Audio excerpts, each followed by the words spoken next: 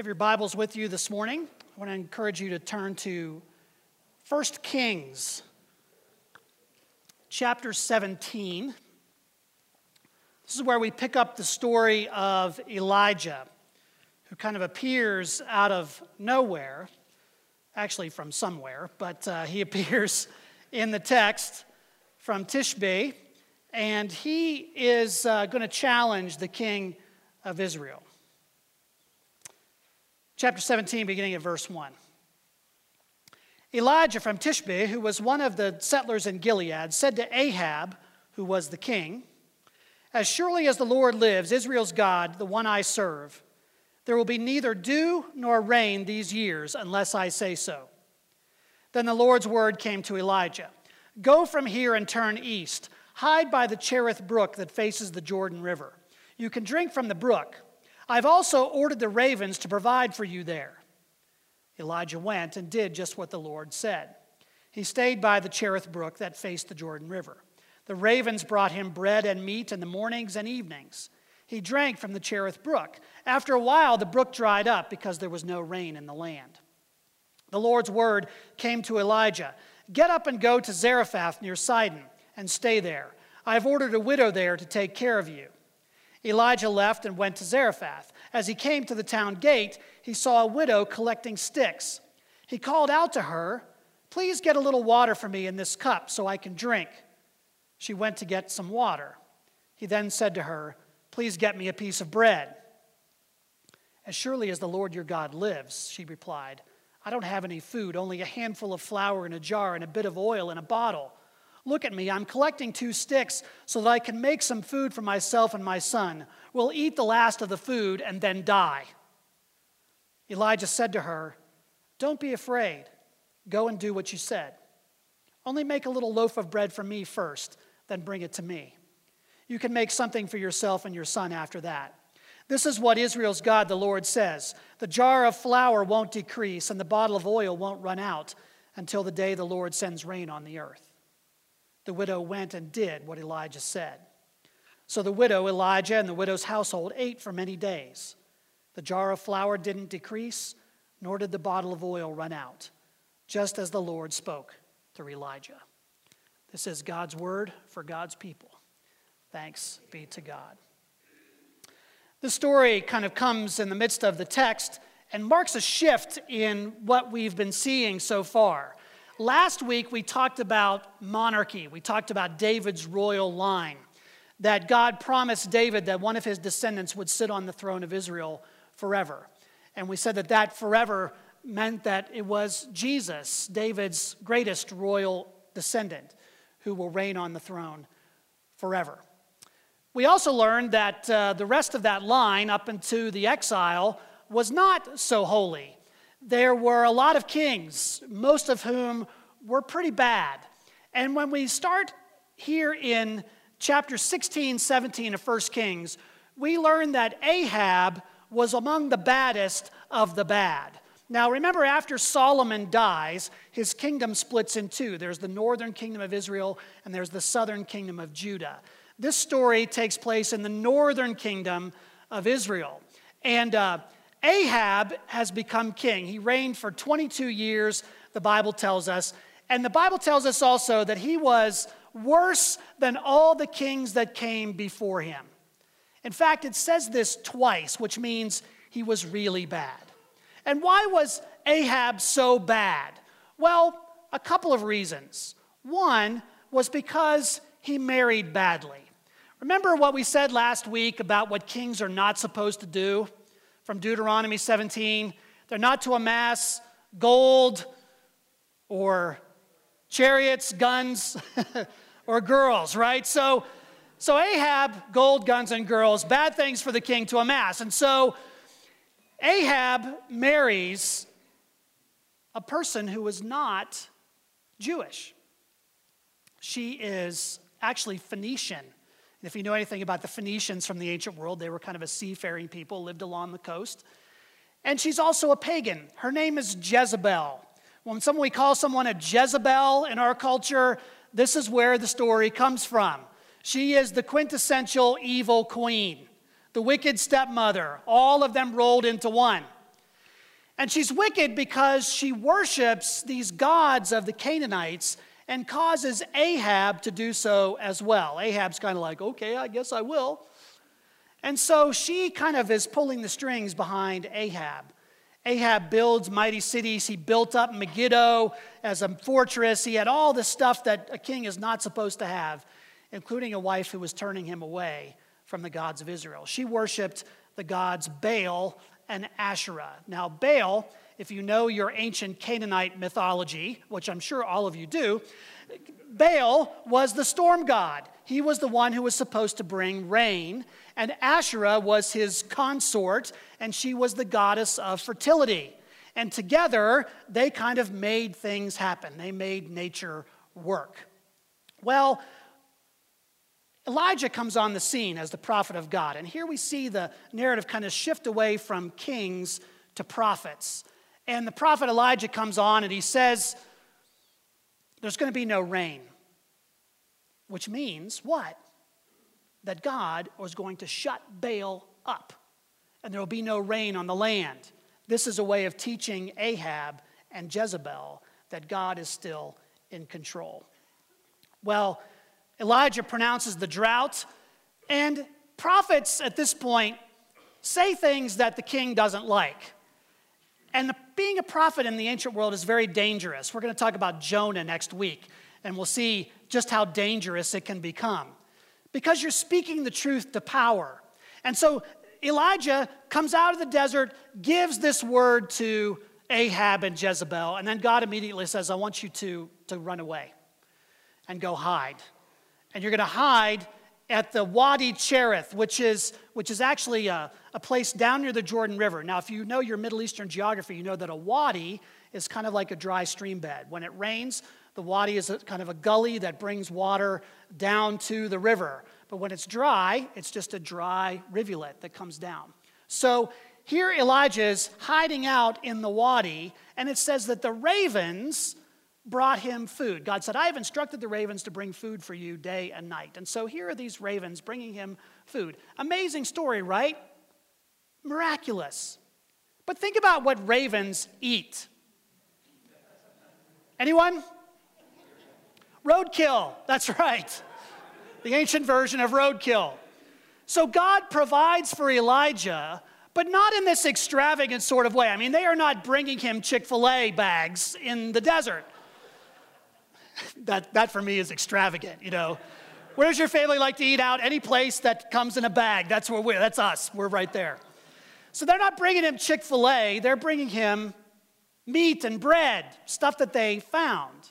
Now, ravens also have the benefit of being unclean ritually because they eat carrion. So God is using a very surprising way of providing for Elijah out there in the desert. There's nothing there. But Elijah is cared for. He is given his daily bread in an unusual way. Well, he stays there for quite a while until the wadi dries up because of the drought. And then God sends Elijah on another mission. He says, I want you to go to Zarephath in Sidon. Sidon is Jezebel's home area. God sends him into the belly of the beast. This is the place which is Baal's home territory. And he goes there and he encounters, God says, I have instructed a widow there to feed you when you get there. Just like the ravens who are unclean ritually, this Gentile woman is going to feed you. Well, when we read the text, one of the things we realize is that while God said to Elijah, I told this widow to feed you, she apparently did not get the memo. He shows up at the town gate. As he came to the town gate, he saw a widow collecting sticks, and he called out, please get a little water for me. Now, in the Middle East, when someone asks you for something, you are duty-bound at hospitality to give it to them, even if it's your last thing. So there's probably not a lot of water, but she gives him water. And then he says to her, please get me a piece of bread. And she outlines the problem. As surely as the Lord your God lives, she says, she acknowledges Elijah's God. Apparently, that God has been getting a reputation around the Canaanites as soon as we realize that. She sees him. She sees Elijah. She realizes he's a prophet of Yahweh. And she says, I don't have any food. Only a handful of flour in a jar and a bit of oil in a bottle. Look at me. I'm collecting 2 sticks so that I can make some food for myself and my son. We'll eat the last of it, and then we'll die. That is pretty desperate. Down to her last meal. She is already one of the most vulnerable people in the ancient world. Remember, we've talked about widows and orphans, that there was no means to care for them. Jesus and God throughout the scripture are talking about caring for the widow and the orphan because they are so vulnerable. She is vulnerable. She's down to her last meal. It doesn't get any worse than this. She's finding the last couple of sticks to make a last meal and then die. So what does Elijah do? Elijah said to her, don't be afraid. Go and do what you said. Only make a little loaf of bread for me first, then bring it to me. You can make something for yourself and your son after that. Now, we read this as modern people and we go, how dare he? Who is this guy? What is his deal? I mean, give me your last bit of food. Really. It'll be fine. Well, remember where Elijah has just come from. He has just come from being fed by ravens in the middle of nowhere. Why? Because God made it happen. And Elijah realizes that God will provide if we trust him. So he says to the widow this. This is what Israel's God the Lord says. The jar of flour won't decrease and the bottle of oil won't run out until the day the Lord sends rain on the earth. In other words, if you give this to me, I guarantee you, you're going to have your daily bread. That jar of oil is going to stay right where it is, and that little bit of flour is going to stay right where it is. You're going to have enough to sustain you day after day after day, but you have to invest first. Trust in the Lord, my God.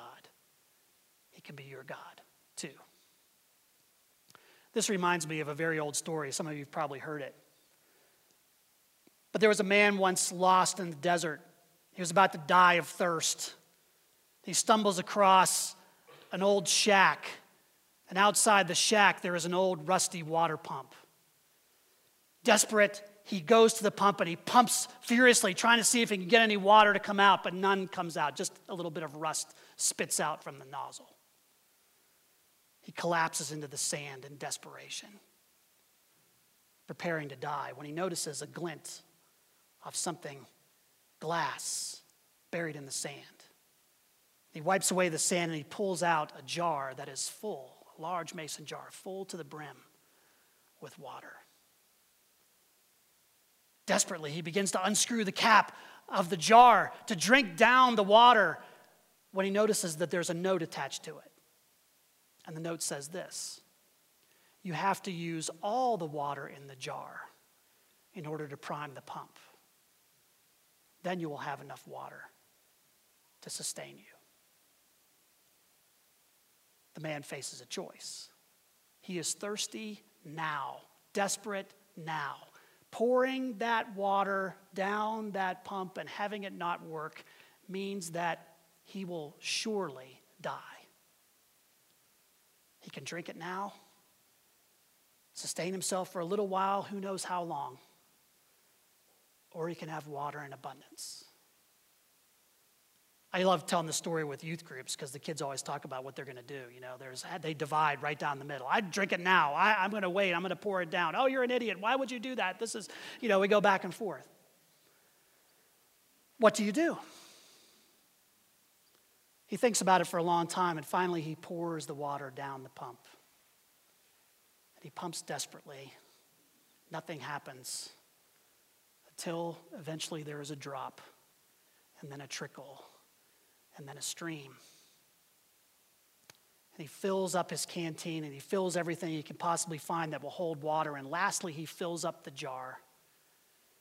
He puts the cap on it, and he takes a piece of charcoal that he found, and he writes an addition to the note. He writes underneath, he says, "It really works." It really works. You have to give it all away in order to receive the abundance. And I love that story because, like the story of the widow, it's the story of the difference between seeing scarcity and seeing abundance. I mean, we're kind of trained to be scarcity people, aren't we? The world is constantly telling us that we do not have enough. Advertisers count on it. You don't have this thing? Man, you are so far behind. You don't have this thing? How can you possibly survive? We live in a world where everything seems to be scarce. The resources are scarce, and we wonder, can we have enough? The jar versus the well. But throughout the scriptures, God is constantly inviting people to think in terms of abundance rather than scarcity. This story is one of those incidences. Give me a little bread, and you'll have enough to sustain you. Jesus, all we have, these 5 loaves and 2 fish. There's 10,000 people out here. They only count the men, 5,000, but there's like 10,000 people out here. How are we going to feed them? 5 loaves and 2 fish. Jesus says, give me what you got.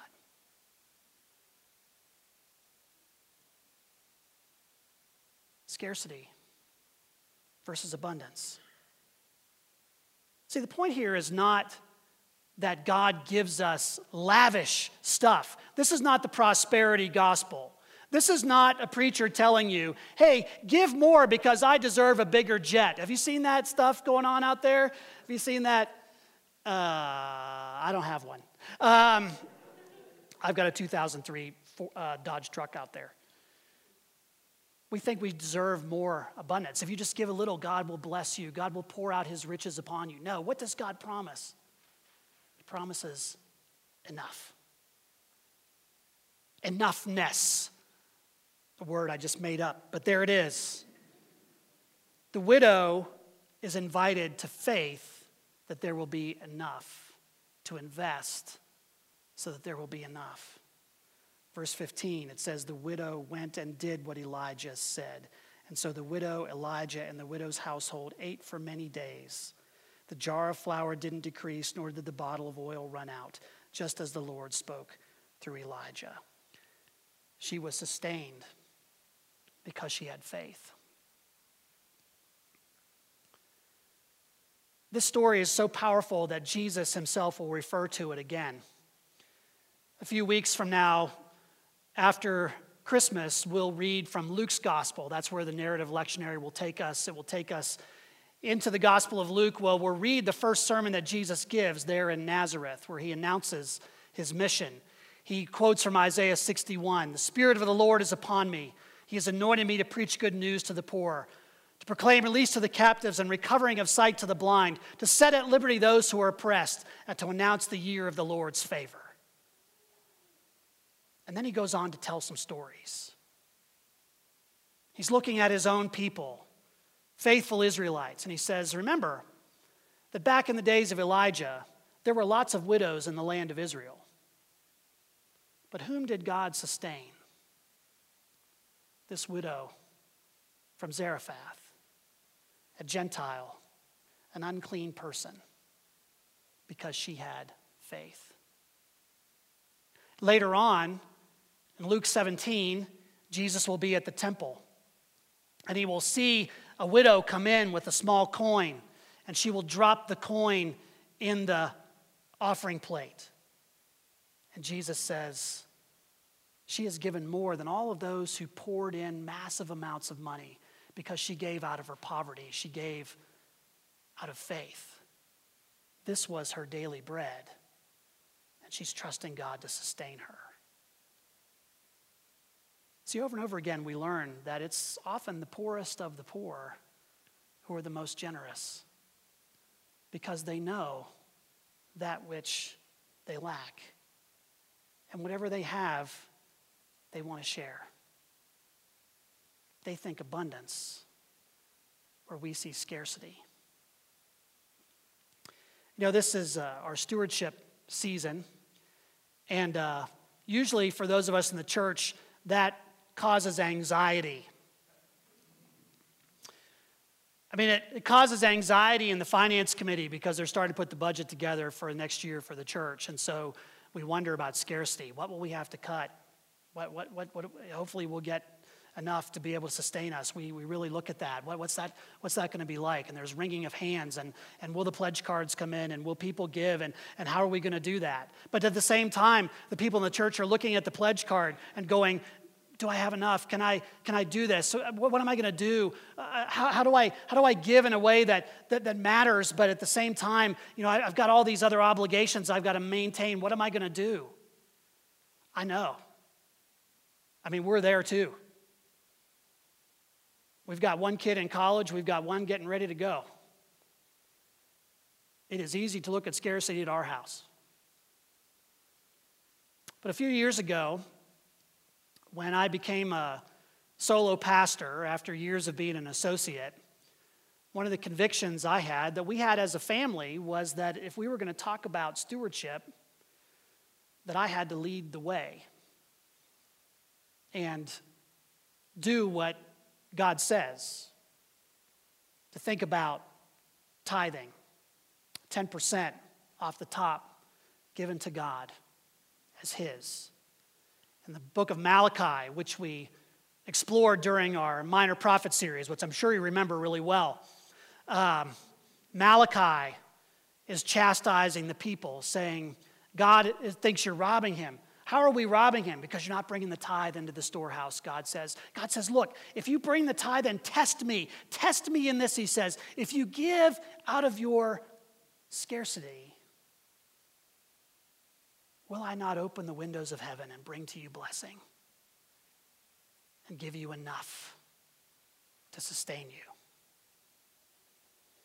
And we decided to test that promise. And so we started tithing my salary, gross salary. Some people argue, is it taxable or net? How does that work? What does that look like? I'm not that good at math, so we do the gross. It's just easier. And when we started doing that, we had to make some adjustments around that. You adjust your lifestyle to do that. And when you have kids go off to college, you adjust your lifestyle to do that. I mean, we don't have cable. I miss ESPN. I'm telling you, I really do. But we don't have it. But we believe that when we are faithful, God is faithful. And I will tell you that since we've been tithing for the last 13 years, there has always been enough. I can't explain to you how it works. I don't know what happens, but somehow when there's a big expense, we have something unexpected happen and we have enough. As someone who doesn't do math well, it's miraculous to me. Jennifer actually keeps the book. She knows what's coming in and out, but it's one of those things that I don't always understand. The only thing I can say is that when we are faithful, God is faithful. God says, give it to me first, and you will have enough daily bread to sustain you. Trust me, and there will be enough. We look at the jar, instant gratification versus the well of God's abundance. Jesus uses this widow as an example of faith. We're trusting God this year. Again, I want to invite you to live out of God's abundance as well. Some of you are going, I'm not sure about that. I'm pretty mad at the denomination right now. I think I might withhold this year. Well, guess what? It's not conditional. Our denomination is struggling with covenant breaking, but we're not going to do that as a church. We're going to continue to give what we said we would.